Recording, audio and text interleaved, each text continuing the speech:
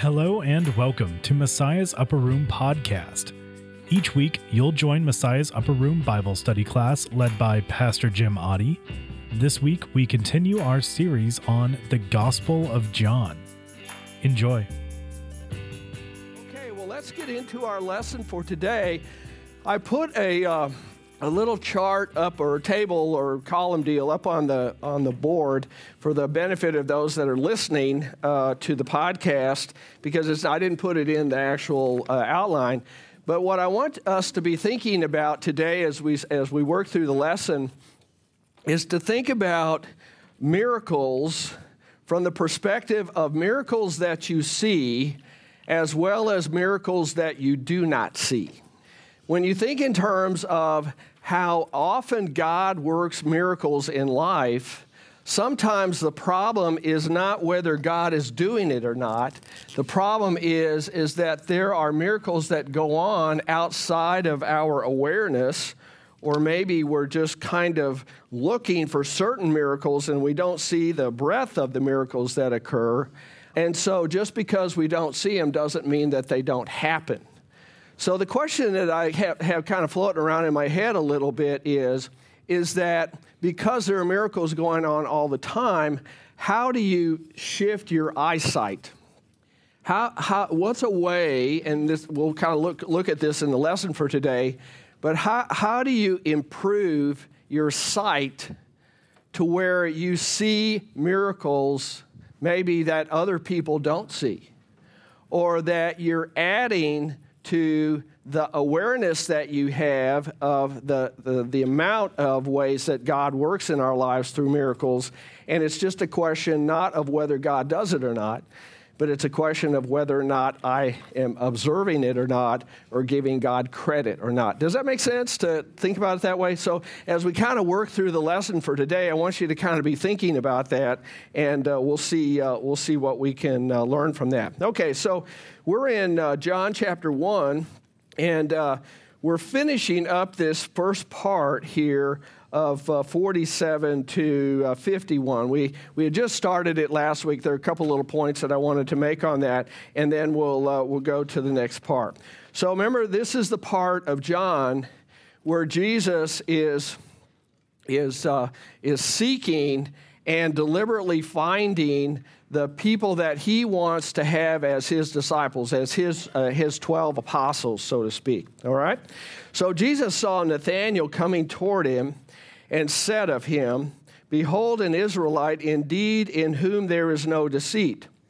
Nathanael said to him, "How do you know me?" And Jesus answered, "Before Philip called you, when you were under the fig tree, I saw you." Nathanael answered him, "Rabbi, you are the Son of God. You are the King of Israel."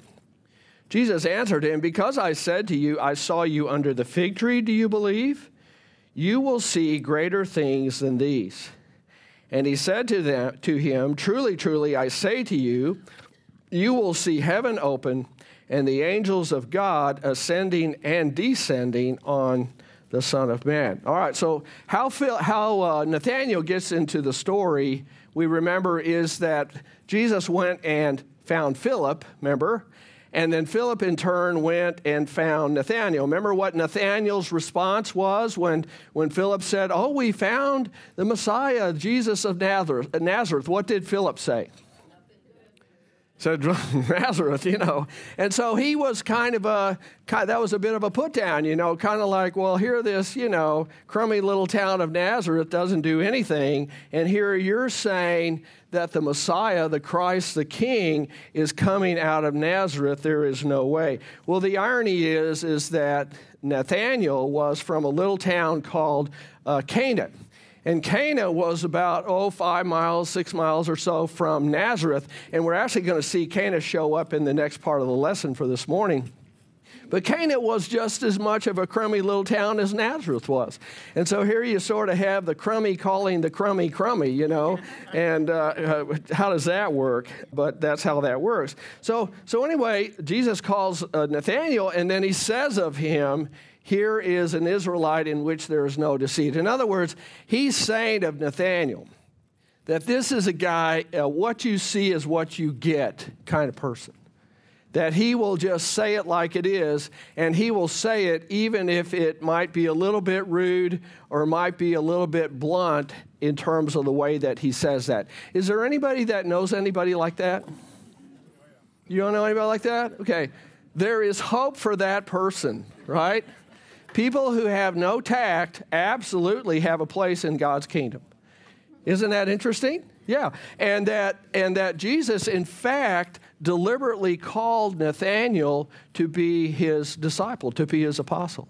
So there is hope for you or whoever it is you know who might be like that. Well, then, so Philip says, well, how do you know me? I mean, Nathanael says, how do you know me? And then Jesus says, well, I saw you under the fig tree. Now, it's kind of interesting. It sort of suggests that the fig tree was not right where? Right there in front of them, right? That maybe it was around the corner, or maybe it was across the street, or maybe it was across a field somewhere. And Jesus says, I saw you before Philip called you. And then at that point, Nathanael says what? He says, you are the Son of God. You are the King of Israel. You are the Messiah. And then notice what Jesus says, and this is kind of the key to key on for today with respect to what's up on the board. He says, you will what? You will see greater things than these. Following Jesus Christ will affect your eyesight. It will affect your perspective. It will affect the way that the weight you give to things in life. It'll affect in some significant way the idea that you will apply to things that happen in life the value that says this is greater than necessarily the world around us will do. So what am I talking about? Under point G in your outline. Following Jesus is transformative. Following Jesus does three things. Now, it may be more than three things, but there's three things that I thought of. It gives trustworthy spiritual confidence even when others accuse you of being irrational in your belief. And we think here of 1 Corinthians 1, 22 to 24. For Jews demand signs and Greeks seek wisdom, but we preach Christ crucified, a stumbling block to Jews and folly to Gentiles. But to those who are called, both Jews and Greeks, Christ the power of God and the wisdom of God. How ridiculous is that? To simply trust in Jesus as the power of God and the wisdom of God, that's all you really need in this life. How ridiculous is that? Have you ever tried to talk to someone who is not a believer, or is someone whose life is not oriented around Jesus and following Jesus, and then try to rationally explain why it is you do what you do? Have you ever tried that? What sort of challenge is that for you? What sort of challenge is that? It kind of doesn't make sense, does it? They think you're totally irrational. They think you're irrational. You're saying that's right. It's ridiculous, and they think you're crazy, and that's right. They don't want to listen. That's right. I mean, to some degree, it is kind of mind-blowing, isn't it? I mean, it really kind of doesn't make sense for us to just simply trust in the promises of God. I've noticed that, for example, when it comes to attributing amazing things that happen that are out of our control, attributing that to God's power, or that miracle just occurred. When you're talking to somebody who is not oriented that way, who doesn't even consider the possibility of that, it's like you're almost looking into the eyes of a skeptic. You're looking into the eyes of somebody who said, boy, you must be really off your rocker, right, for you to believe that could be the case. And that's, in fact, what happens, and that's what he's talking about here. So what happens with following Jesus is that it gives to us spiritual confidence, which really you have to have when people are looking at you as if you are some fundamentalist nut, that you would just believe in the Bible, and then that would be enough. Okay? Yeah. I don't know if this falls in line of a miracle, but has anyone ever had something happen where you're praying for guidance to do something. Yeah. And then you think, okay, let's go and do it. Then all of a sudden things start just falling into place. Right. Time and time again. And you think, maybe God meant this to be. Yeah. Yeah. What if you do the exact same thing and then things do not fall into place, but things are falling on top of you instead of falling into place? Yeah. What then? Yeah. See? Well, maybe I shouldn't do this. Yeah. Well, sometimes we conclude that, but sometimes, in fact, it was still part of God's will for us to do that. It's just that what comes with it is challenges to that. What comes with it is that tests or obstacles are thrown in our way, and yet what we're talking about here is that when you follow Jesus, the good news is that you know that Jesus has already walked the path for you. Jesus is already out in front of you, and not only does he not only know what the path is like for you, but he's already preparing the way for you. It's just that's a hard sell when Jesus didn't get all the rocks out of the way. You know, when the sinkholes are still there and I fell into them, you know, I mean, that feels like, I must have done the wrong thing. I just do not believe that if you make a wise decision and you take into consideration, you know, wise counsel and that sort of thing, that even if what you decided to do didn't quite fit in with what God's specific thing was for you to do, God fixes it.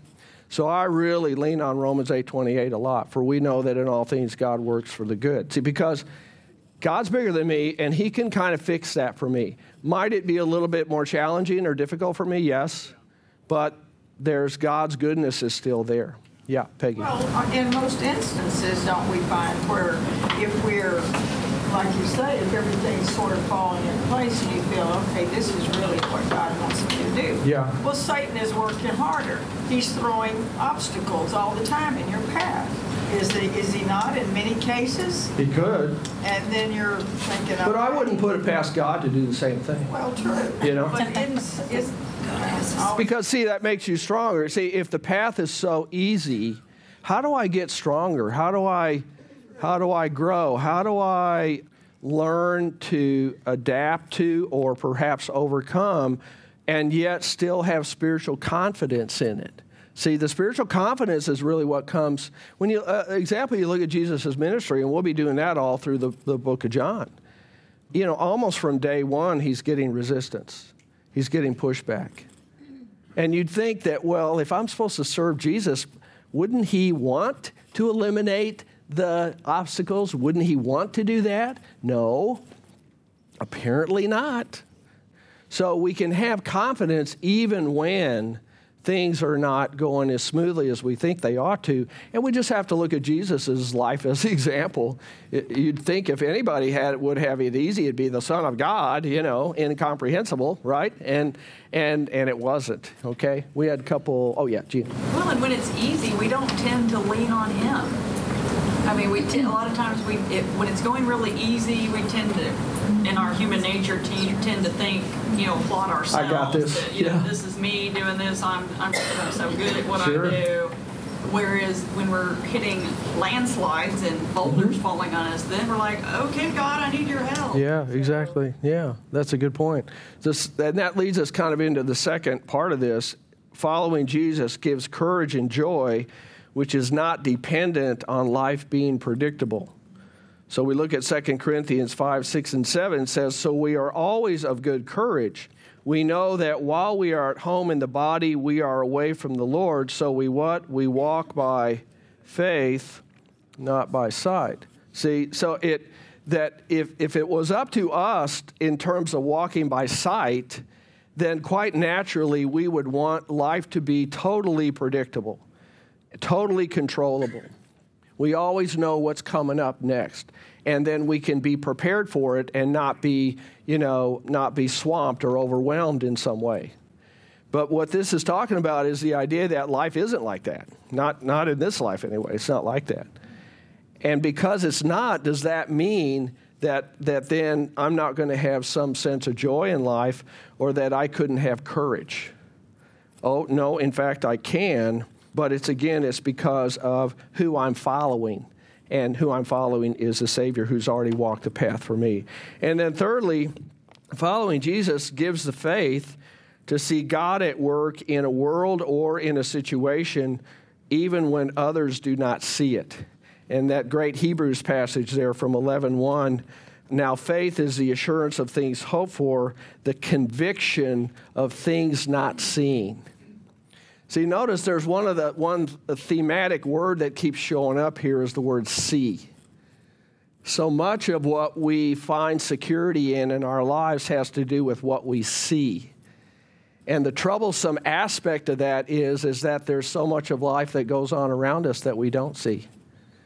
And so there's this sort of tension there between what you see and what you don't see. And even if what you see is troubling or is scary for you, all right, or for us, all right, does that mean then that somehow I can't still believe and trust that God is at work? When everything's falling apart, when I made that decision that I made, and I was absolutely sure that it was God's will for me to do this, and yet when I did it, the world turned upside down, which often happens, okay? You make your best judgment of a decision you're going to do, where you're going to work, who you're going to marry, where you're going to live, kind of all those kinds of things, okay? You do it prayerfully. You do it in a mature way. It's not impulsive. It's all those things. And then it falls apart. What do? You have the faith through Jesus that God is still in charge. God knows what he's doing. And God will turn the bad into good. And it might take a long time for that to happen. And it doesn't help when you have people around you who are not believers or who are skeptics who are saying to you, boy, that was an idiotic thing to do, right? You know, prayer sure helped you. You know, that's hard. It's hard. But that's where we keep our eyes on Jesus and continue to strengthen that conviction that no. God is still here. God is still working, and I'm going to trust in him, and then let's see what happens. So when Jesus says to Nathanael, and then is saying basically to all of us, you will see greater things than this, he sort of gives them a little taste of what greater is. And so he says, you're going to see heaven open and the angels of God ascending and descending on the Son of Man. Now, that would be something that would trigger a thought in all of their minds of one of the great Old Testament stories that probably many of us kind of remember, or at least remember the picture in the Little Visits with God book that many of us were raised with. All right, what is that referencing? Jacob's ladder. Remember the story. Jacob is fleeing Esau, and he's out in the wilderness, and he's running away, and he's scared to death because he just ripped his brother off, right? And so he lays down at night on this stone, and I can still see the picture of it right there. The angels ascending and descending, and the big light at the top of the ladder. All right, and so Genesis 28 picks that up. And he dreamed, that's Jacob, dreamed, and behold, there was a ladder set up on the earth, and the top of it reached to heaven, and behold, the angels of God were ascending and descending. And so then Jesus makes a reference, a phrase reference to what's called the Son of Man. And that was a title that Jesus often used to reference himself. What's interesting is that we don't see Jesus referencing himself as the Son of God. Other people would reference him as the Son of God. Other people would say, you are the King of the Jews. Other people would say, you're the Messiah, all right? And Jesus was kind of sensitive, I think, to the timing of when people would say that. Partly because he didn't want to contribute to the misconceptions that they already had about what the Messiah was going to come to do, that the Messiah would be a society changer, that the Messiah would be a political figure, that the Messiah would be somebody who would be driving the oppressive Romans out of Israel. So what Jesus does is he references himself as the Son of Man very often, and that also had a tie to the Old Testament. If you look on the next page, page 20, is that in Ezekiel 3, verse 4, it says, and he said to me, O son of man, go to the house of Israel and speak my words to them. Okay, so again there, God is speaking to Ezekiel as one of the prophets, but that was very often one of the designations that was made to him. And then it also recalls from Daniel God's designation of the coming Messiah. Daniel 7:13-14 says, I saw in the night visions, and behold, with the clouds of heaven, there came one like a son of man. And he came to the Ancient of Days and was presented before him. And to him was given dominion and glory and a kingdom that all peoples, nations, and languages should serve him. His dominion is an everlasting dominion which shall not pass away, and his kingdom one that shall not be destroyed. So again, Jesus oftentimes would reference himself using phrases and terms that pointed people back to the Old Testament. And that was the connection. Jesus was the bridge, if you will, between the Old Testament and the New Testament. There's also, I just mentioned here, that commentators often will also attribute this to the acknowledgement of Jesus' human nature, as well as the fact that he had divine nature as well. So again, it's just these kind of little nuances that show up in John that communicate that as far as who Jesus was. Okay, any thoughts about that? Yeah. Another thing that jumped out at me is that the double truly. It's like he's saying, listen, give me your attention. Mm-hmm. Yeah. Very strong. That's right. And when we say to people, truly, there it is. So pay attention. In Greek and Aramaic, there are certain phrases that we don't really use so much today, but that when they show up in the Scripture, it's the Scripture's way of saying this is really important. So the three that come to mind, truly is one of them. Okay, when you say amen, that's another one, because amen means let it be so as I have said, all right? And then the third one is when Jesus says, and you'll see this, I can't remember if it's in John, but I know it's the other Gospels, is where he says, let him who has ears, let him hear. And it's almost like that's an extra emphasis of that not only is everything he's saying important because, it's Jesus saying it, but then it's also like, listen up, because this is really a significant thing that would be of benefit to you in your life. Okay, very good. So truly. So try that at home this week. And see if George kind of picks up on the importance of that. And we'll see. We'll have a little survey, and we'll see how that works next week. How well did that work? Okay. All right. So okay. Now remember so here's what the theme is. Jesus has said to Nathanael and to the apostles and to us, "You will see greater things than this. Your eyesight will change. And your perspective will change toward what you see, even if your mind says that couldn't be that great of a miracle. That can't be that big of a thing." When Jesus says you will see things greater, what will happen is that you will begin to attribute to God things that maybe everybody else in the world says, oh, that was just coincidence. Oh, well, that was the result of the metrics study that we did, and we figured out on the basis of the metrics that the probability was greater that it would happen, and lo and behold, it happened, okay? And the Christians coming at it going, well, maybe so, but God. And there's going to be a moment when you have the opportunity to say that, and people will look at you like you are nuts.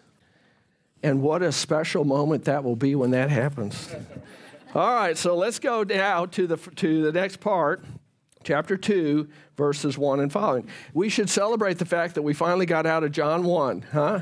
Isn't that awesome? Yeah, great. Okay, so let's go. What? Oh. Well, we were going to get out of John 1. Yeah. In my study Bible here, it says this was the first demonstration of Jesus' knowledge, that he had knowledge over and above everybody else. And so often we attribute what we're going to the wedding in Cana in chapter 2, but he had already revealed himself here, and this is the first place where we could see. And I had never noticed that before, that we always think the first miracle was Cana, but he had already revealed himself prior. That's the added little benefit. Thank you. Now we can go on. Thank you. Yeah, truly, right. So how are we going to have class without you here to do all this? You know, we have other people that have study Bibles who venture into giving insight from them. But no one quite does it like you do. And so we will miss that. If we could maybe figure out, Philip, can we figure out technology-wise to have a beaming from Florida, and then we could just have the red light comes on, and there's Victoria. Yeah. Well, yes.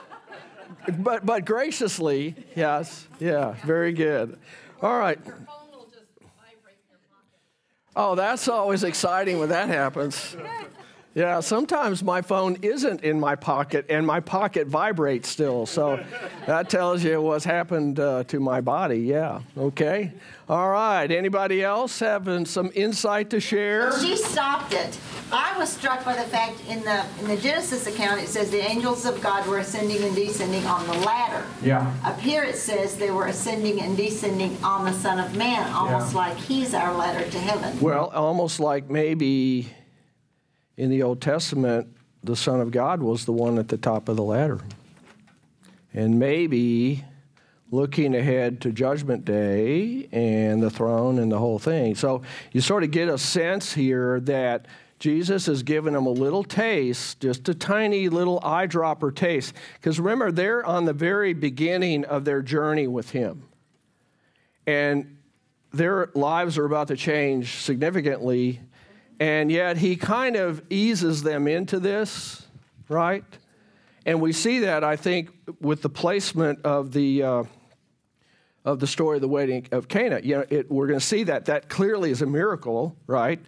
But it's kind of a low-key kind of thing. In fact, we don't even get some sense that the disciples even knew that it happened. It kind of was even limited to a small group of people that knew, but nonetheless, it was still an evidence of God's working. Okay, so let's get into that. On the third day, there was a wedding at Cana in Galilee, and the mother of Jesus was there. Jesus also was invited to the wedding with his disciples. When the wine ran out, the mother of Jesus said to him, "They have no wine." And Jesus said to her, "Woman, what does this have to do with me?" I know, we'll talk about that in a second. "My hour has not yet come." And his mother said to the servants, "Do whatever he tells you." Okay, now, wedding at Cana. So we already know a little bit about Cana, don't we? That it was a small town that was, some distance away, but not inordinate distance away from Nazareth.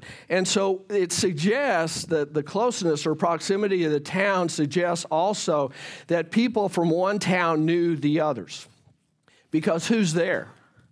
Mary's there. Now, see, she was a Nazareth person, and Jesus grew up there. That was where Joseph's carpenter shop was and all those kind of things. So Jesus would have been a regular there. Everybody knows him, that kind of thing. And so what happens is they have this wedding, and at the wedding, then Mary's involved and invited, and more than just invited. You sort of get the sense that she maybe has a little bit of official standing kind of thing. Maybe she was in charge of cutting the cake, perhaps, or something like that. Okay, and Jesus and his disciples are there too. Now we don't know at this point.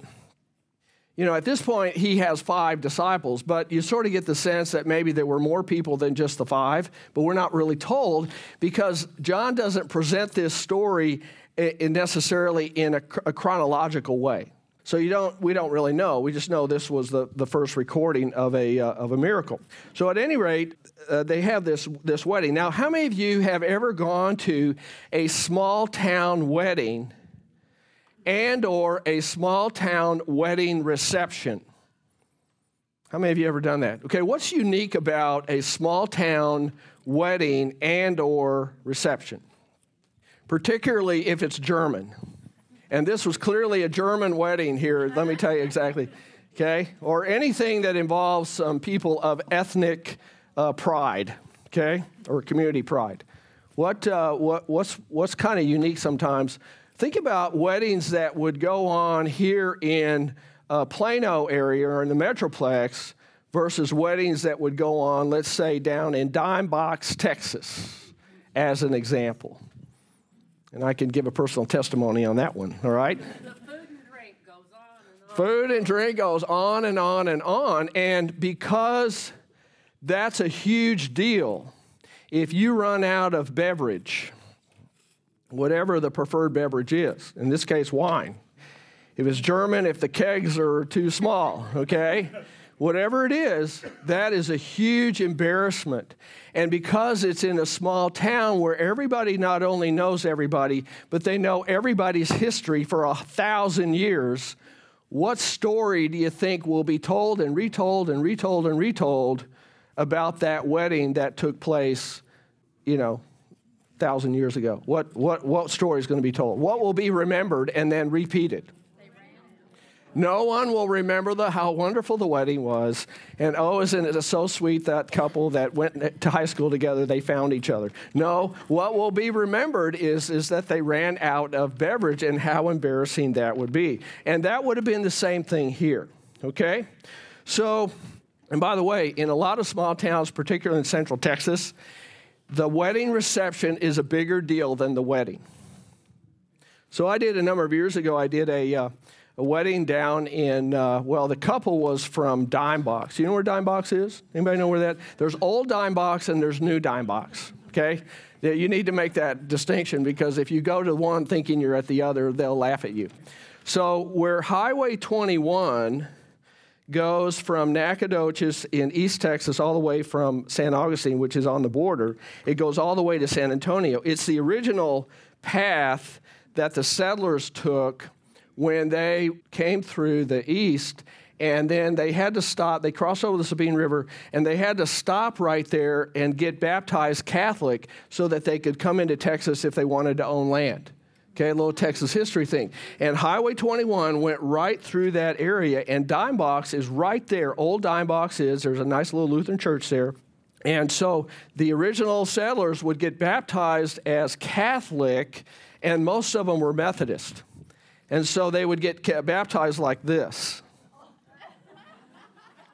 That's how they did it. James Michener's novel, Texas, is a great resource for this. I love that book. That was really a wonderful description of that. But it went right through there. And Dime Box is one of those towns that every 7 miles there's a town. Now, do you know why every 7 miles? Because that was a day's journey either on a wagon or horseback.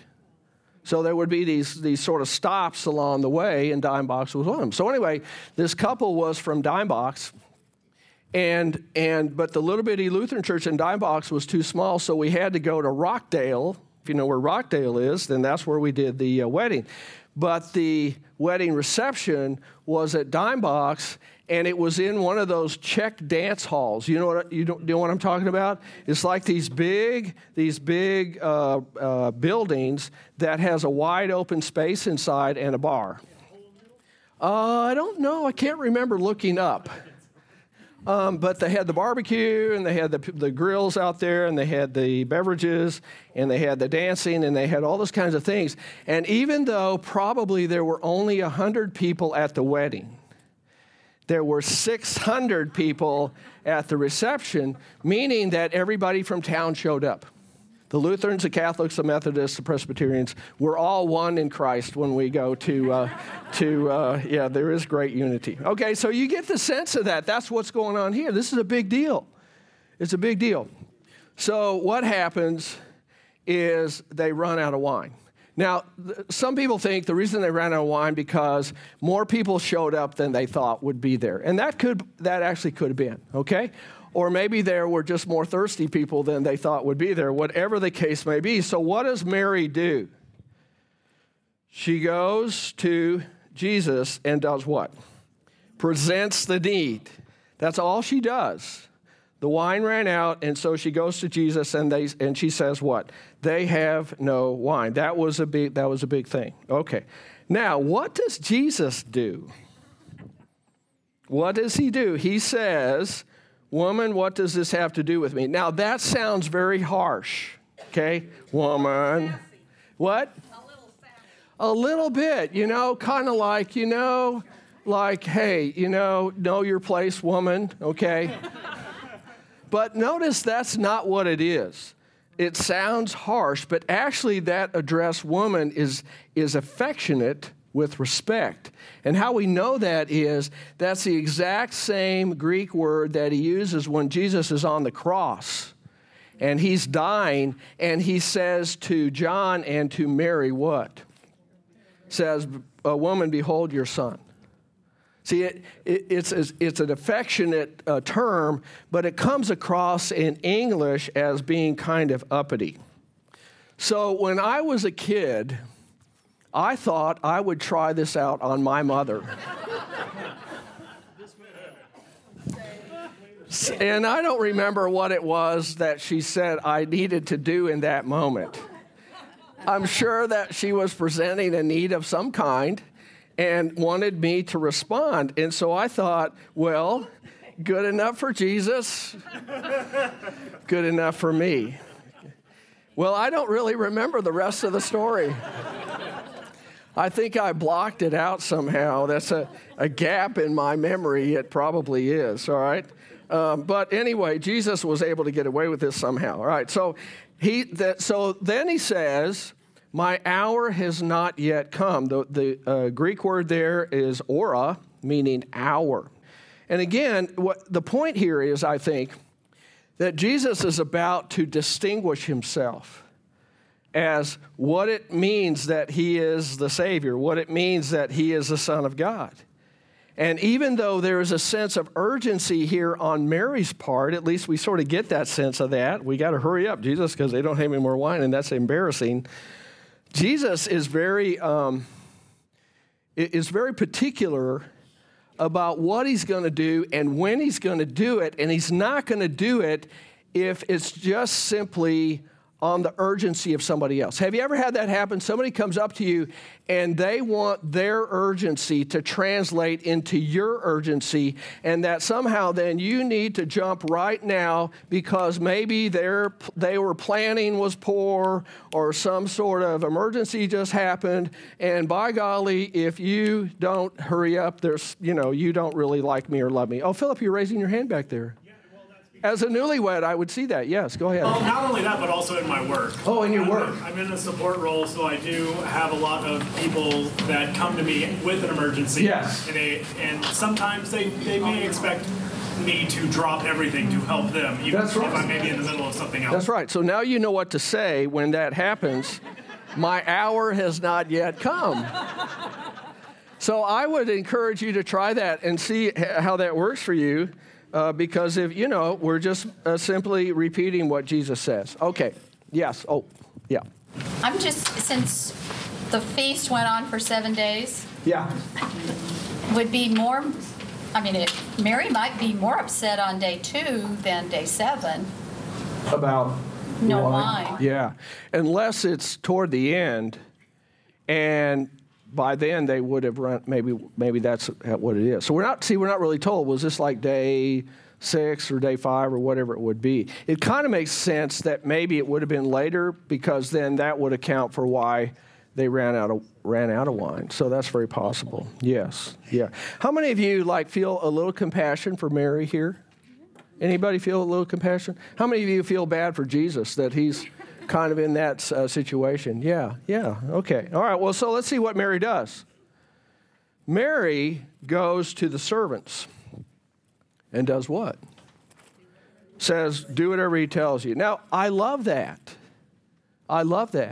Because she is not put off by Jesus' saying basically to her, I've got this, but I'm going to do this in my time, not in your time. And so we really get to see a little bit of the dynamic of how the relationship between Mary and Jesus would have to mature over time. And maybe to some degree, this informs us a little bit of just that dynamic between mothers and sons, albeit the Son of God, but still, mothers and sons, and how you navigate that, okay? Because sometimes that can be a precarious thing. But Mary is not put off, nor does she try to guilt Jesus into hurrying up and doing what it is that she for good and a good reason. I mean, she's not doing this to serve herself. She really has a real concern for the people and the embarrassment and that whole kind of thing. But she doesn't try to guilt him. She doesn't say, oh, now you just need to drop everything. I mean, she doesn't do that. Instead, she goes to the servants and says, okay, whatever it is that he says, do. So Mary, in faith, is preparing for the miracle before the miracle ever happens. So here's just some questions for you to think about this with respect to your life. I've used this story a lot in my life. What is the need or the dream in your life that you absolutely are convicted needs a miracle? Maybe it's something that you have prayed for many, many, many years, that God would work and do his miraculous thing. You're praying that God will retire you? Is that what you're praying? No. That I'll be able to. That you'll be able to. Right. Yeah, right. Okay. So that's a need that you have. And sometimes with needs, the longer we hang with it, it kind of becomes a dream status. It's bigger than just a need. This is like, a vow or whatever it is. Okay. So it's a big thing that needs a dream. Okay. So here's the next question. As you wait and pray, what preparations are you making before it happens? See, that's the interesting thing about Mary. She didn't just go, oh, okay, your hour, Jesus, I get it, and go off and sit down and not do anything. She didn't go, oh, well, okay, he'll just do whenever, okay, whatever. She didn't do that. Instead, what she did was she said, here's the need, okay, his hour, whenever his hour is, but what I'm going to do is I'm going to go prepare for the miracle. And her form of preparing for the miracle was simply to do what? Tell the servants, do whatever it is. And she apparently had some standing here as some sort of official or somebody in the wedding to be able to say that to the servants. And for the servants to go, okay, yes, ma'am. And so there would have been that sort of sense of, okay, she's preparing for the miracle that's yet to be, not knowing what the miracle is. Marty.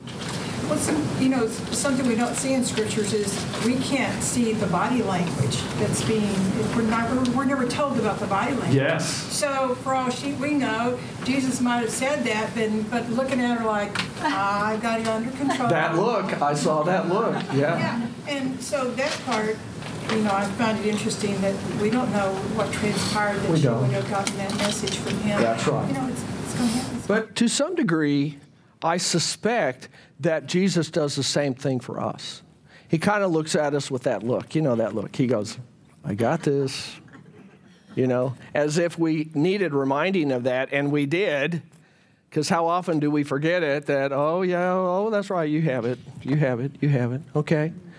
So one of the things that I'd like you to maybe think about is, as you think about whatever that need is or that dream is that you've been praying for, and it's not a selfish need. It's like this one. It's one that maybe would be thinking about somebody else that in your life, like you've been praying for somebody in your life to find Jesus or to come back to church or to have a spiritual life or whatever it is that then in what way are you preparing yourself to be able to receive the miracle when it happens, and it's like the positioning that needed to occur is in place. Does that make sense to say it that way? Because sometimes I think we pray and pray and pray, and then the thing that God wants to have happen happens, and we didn't see it. because our eyes weren't trained to see it, or it presented such a great challenge to us we weren't prepared for that we rejected it because we said, oh, that's too hard. Oh, that's too much. Oh, Lord, that isn't what I had in mind. And sometimes that goes back to this, what you see and what you don't see. Sometimes what we see is then what we say is this is the limit of it. We say, well, I prayed for this on and on and on, and then when God gave it to me, I wasn't ready for it. And because I wasn't ready for it, I said, no, thank you. My hour has not yet come, right, Lord? So to some degree, it's giving thought to what is on your part, not to make the miracle happen, because God makes it happen. But what's on your part, I hope I'm not being heretical in saying this, but what's on your part is that when the miracle occurs, it's like all the pieces fall into place and you're ready to go there. So that you can, number 3, be well positioned to receive it. Yeah, Kathy. Between 2 and 3, I think. Between 2 and 3. You're saying receive it doesn't mean that it gets granted. It just means that you receive the answer. Yes. You're not promised you're going to get the answer you want. That's correct. I think that's part of the shaping of our eyesight. It's because I think sometimes when we walk by sight, we try then to impose our own expectations on the outcome. And we say, yes, these are the outcomes that I'm comfortable with, Lord. And everything outside of that outcome, I'm not comfortable with, and that doesn't quite fit into how I would like for things to be. This is how I want things to be. And then God does everything, right? He does it bigger, bigger, bigger, and we're kind of blown away by it. So an example of this would be, like, let's say a practical example. Let's say that you're at a point in your life where you're thinking about retiring. Let's just think of something here off the top of my head. We'll just use that example, okay? All right? So the dream is, or to have a certain job, or to be able to serve the world in some amazing way. Okay, something like that, okay? So you've been praying, Lord, I just feel so convicted that this is what I'm supposed to do with my life, and it's so different from where I am now, but as I look off into the future, I just feel so strongly that that's where I would love to be. The question would be, in what way can I use my time now to prepare for the miracle that will happen in the future, not knowing exactly what that miracle would be? To me, that's what's being talked about here. Or even when it will happen. Or when it will happen. That, in other words, you're not going to waste your time now sitting around waiting for the miracle to happen, and then when it does, I go, oh my gosh, I better change my life. Oh, I better get ready. It's more of using the time now in a preparatory way for what it is that I believe is going to be the future that God has for me. Now, could it be that the future that I believe God has for me in retirement, or even if it is retirement, the future that I believe is the future that God is ultimately going to do? Could it be that there's a difference there? But I'm using my time to prepare, and as I prepare, I'm also preparing for the possibility that it might be something different. In fact, it might be something so much better than I ever could have imagined. Does that make sense? It's like moving to Florida. You use the time now to do what? To prepare for moving to Florida, to pack and all those things, to have extra Kleenex because it's so humid down there, to take extra mosquito repellent with you, and other things that grow down there. It's just like that, okay? So it's sort of that idea, all right? Okay, so let's see what happens. We got 2 minutes. It's very fast. So there were 6 stone jars there for the Jewish rites of purification, each holding 20 to 30 gallons. Jesus said to the servants, fill the jars with some water. And they filled them up to the brim. Then he said to them, now draw some out and take it to the master of the feast. So they took it. When the master of the feast tasted the water now become wine, and did not know where it came from, though the servants who had drawn the water knew. The master of the feast called the bridegroom and said to him, everyone serves the good wine first, and when people have drunk freely, then the poor wine. But you have kept the good wine until now. What's the point? I know we have all the notes, but what's the point? When God does something, he does it really well. So it was a really good one. This was bigger than anybody could have imagined. Even when Mary went to Jesus, she would not have imagined, nobody would have. Oh, they've run out of wine. Okay, go get the cheap stuff. Who's going to know the difference anyway? After 6 days, right? And Jesus does it way better than they ever could have imagined. You will see greater things than this, right? And what's great, the definition of greater is more than your brain can comprehend. Retirement, so sweet, right? Yeah. But that may not be what God has in mind, see? And that's the part, I think, that is being reshaped here. It sounds wonderful, and there's many aspects to whatever you've been praying for that you think will be the end-all to end-all. And Jesus is simply saying, I want you to realize that your eyes are going to be opened to maybe see things greater than you ever thought. And maybe it's going to be that they aren't greater than you thought, but you're going to think they are because your eyes are different now. Or maybe they actually are. Yeah, Dawn. I also like how he did this behind the scenes. Like, the majority probably didn't know that they did run out of wine. Yeah. And he just calmly, seamlessly just went about his business. He did. It, and then the rest of the people, they never knew. They never knew. Like quietly, not showy. That's right. Now, some of the other signs that he did were way more out in the open. But this one, that's why I think this is somewhat part of the way that he went about training his disciples as well. Kind of starting out low-key, not a big splash. Later on, the big splash comes when he feeds 5,000 with just some kid's lunch, and some blind guy from birth and now can see. I mean, that's a pretty big splash. But this stuff is like the little stuff. And so the challenge I want to end with, and then I'll get to your question, Sharon, is what small miraculous things are happening around you that maybe you didn't think of them as miracles because they were too little and they were too everyday kinds of stuff. And what would happen if you start to attribute even the little things to a miracle? Ooh. Yeah. Oh. Who was the master of the feast? The master of the feast would have been the big cheese in charge of all the arrangements, where a wedding coordinator. Yes, perfect. That's a good example of that. Yes.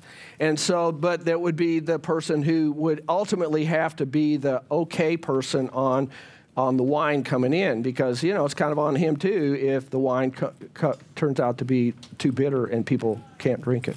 Okay? Yeah.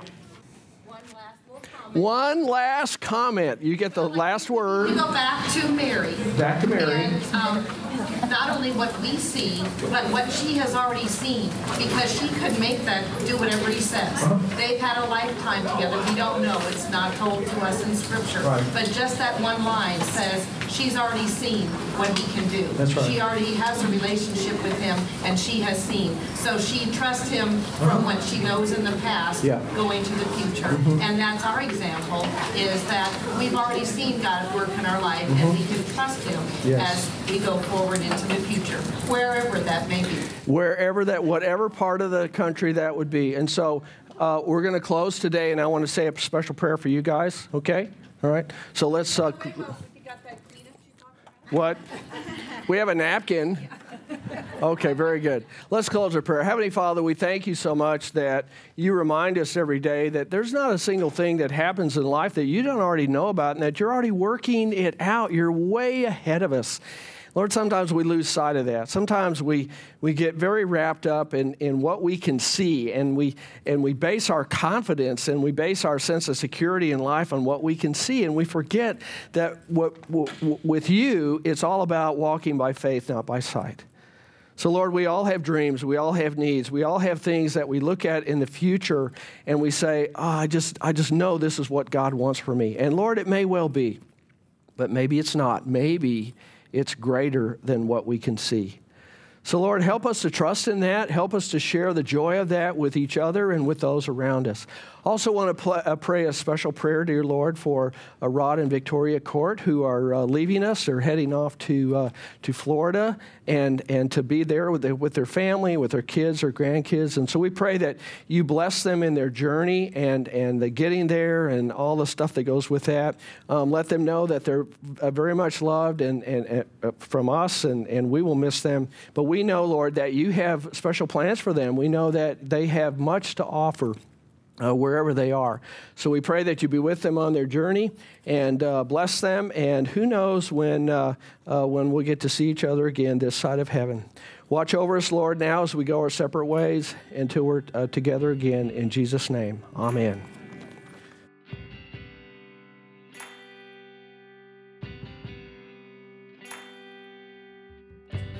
Thank you so much for listening to this episode of Messiah's Upper Room podcast. If you want to join the discussion, please send us an email with your question or comment to messiahlutheranpodcast@gmail.com, and we'll be happy to read it during an upcoming class. You can also go to our website at www.messiahlutheranpodcast.com, where you can find links to all the previous episodes and copies of our class notes in case you want to follow along with each episode. You can also find out where to subscribe to the podcast at messiahlutheranpodcast.com/subscribe for links on how you can find us on iTunes, Pocket Casts, Stitcher, TuneIn, or any other podcast catcher of your choice. If you feel like we have given you any value during this podcast, please consider going to our podcast page in iTunes and leaving a rating or a review. Not only will that provide us with valuable feedback that we can use to improve the podcast for you, but it will help this podcast to climb the iTunes rankings and help us spread God's message to anyone willing to listen.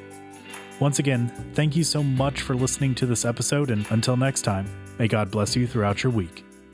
Bye.